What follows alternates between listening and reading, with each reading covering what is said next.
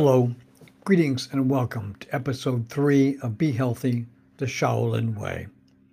I'm Farrell Moore, and I'm a monk at the Shaolin Temple in Westland, Michigan, and I am a diabetic. But I've had a sea change in my health over the last 2 years, from out of control blood sugar readings to an A1C reading from my blood sugar to 5.8. That's considered perfectly normal, all because I changed my way of eating. How did I change my way of eating, you might ask? I wanted a no, or rather low, carbohydrate diet. Plus, I quit eating sugar filled fruits like bananas and pineapples. Needless to say, I gave up sugar also. Instead, I sweetened my coffee and other things with stevia. But the key was a low carbohydrate diet.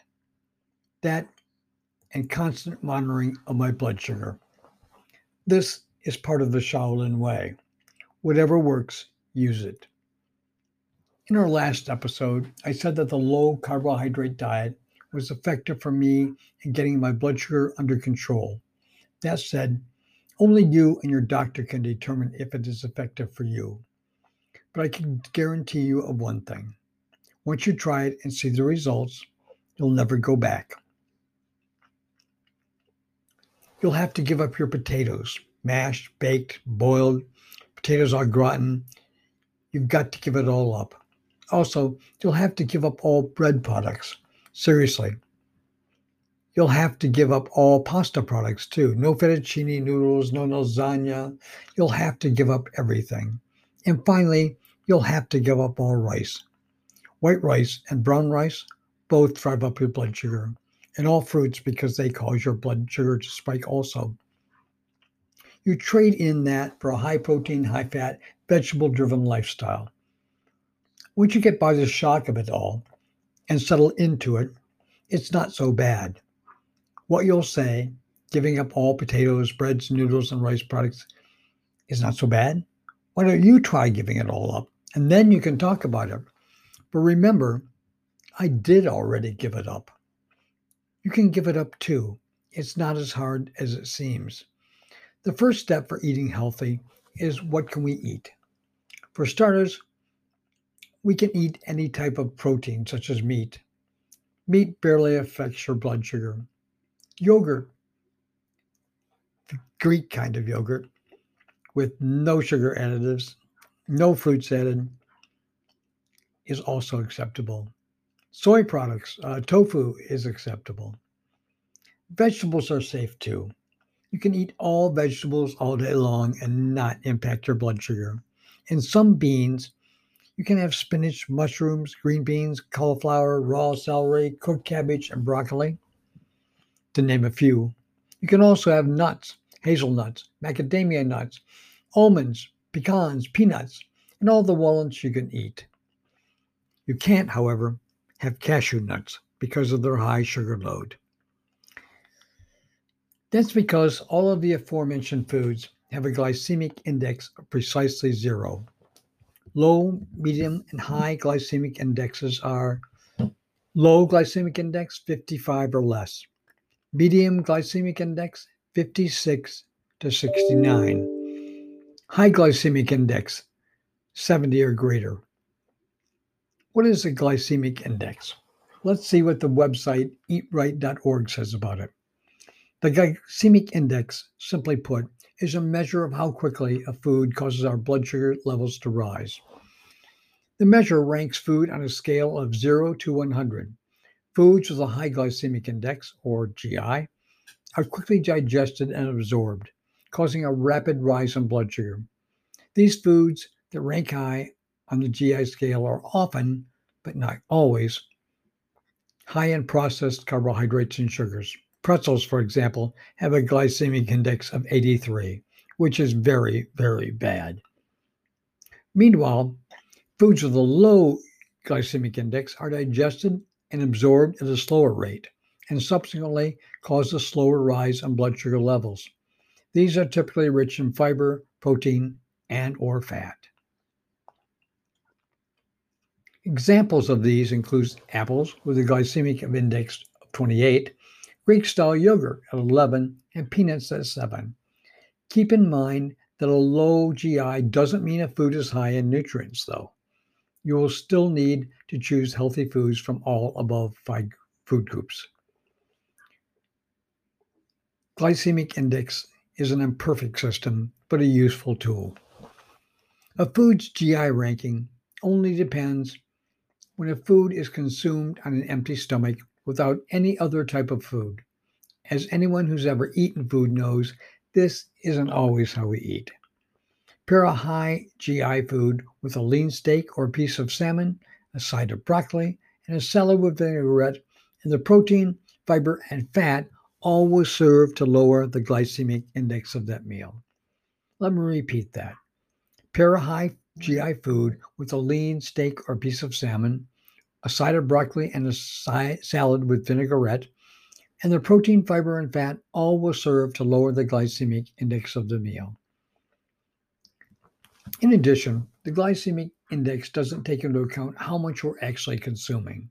The GI value of a food is determined by giving people a serving of the food that contains 50 grams of carbohydrate minus the fiber, then measuring the effect on their blood glucose levels over the next 2 hours. A serving of 50 grams of carbohydrate in one setting may be reasonable for a food such as rice, which has 53 grams of carbs per cup. But for beets, a glycemic index rating of 64 is a little misleading, since beets have just 13 grams of carbohydrate per cup. We would need to consume nearly 4 cups of beets in order to cause that spike in blood sugar levels. There is an alternative to glycemic index, also imperfect. Glycemic load, or GL, is a formula that corrects for potentially misleading GI by combining portion size and GI into one number. The carbohydrate content of the actual serving is multiplied by the food's GI, then that number is divided by 100. For a cup of beets, the GL would be 13 times 64 equals 832 divided by 100, a glycemic load of 8.3. As a frame of reference, a GL higher than 20 is considered high. Between 11 and 19 is considered moderate, and 10 or less is considered low. So honestly, our beets would be considered low.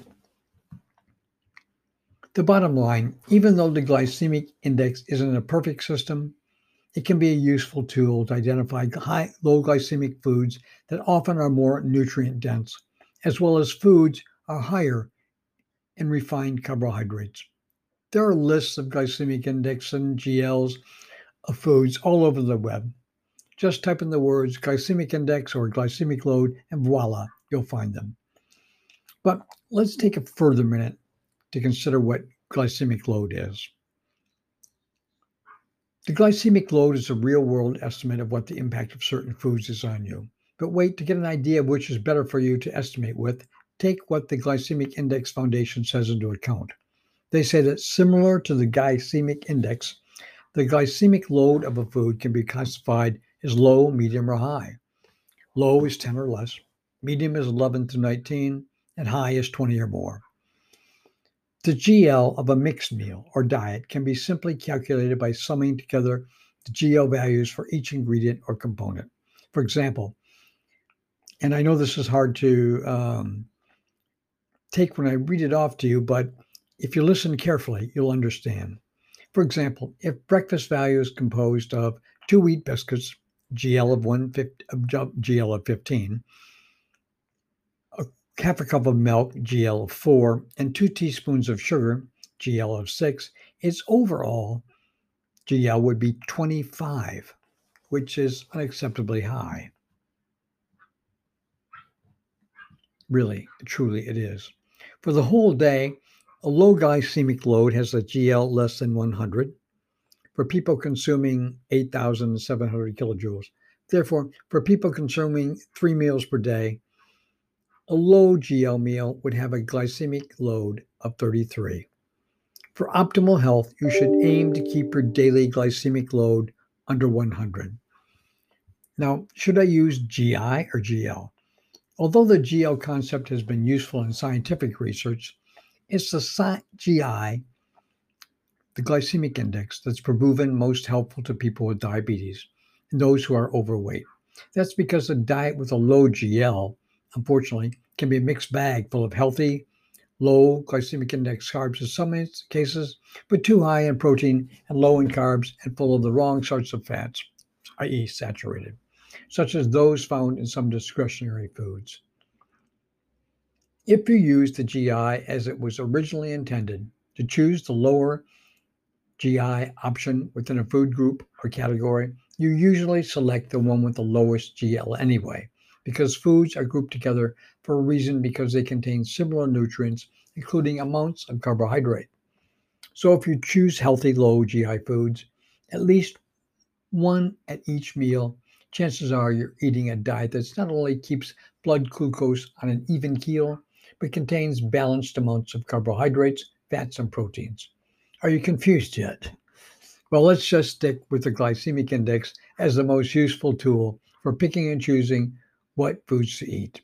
And we should choose only those foods with a low glycemic index. I don't say that the Shaolin way is for everyone. Only the most committed need apply their ways to foods. Some of you might have distorted views of what a Shaolin would eat. For example, some believe that the Shaolin survive only on a diet of rice and beans. That is nonsense, of course. White rice is anathema to diabetics, and a Shaolin can just as easily be diabetic as anyone else. Others believe that a Shaolin eats no meat. That is nonsense too. Many, not all, Shaolin are Buddhists and don't eat meat as a matter of their religious preference, but just as many do. Not all Shaolin are Buddhist. A Shaolin is above all else reasonable. If a Shaolin is diabetic or pre diabetic, they must, for their health, practice good eating habits. And that means restricting their carbohydrates to nearly zero. They must be practitioners of what is called today a ketogenic diet. What is a ketogenic diet? I'll tell you in the next episode. Stay tuned for episode 4 of Eating Healthy, the Shaolin Way.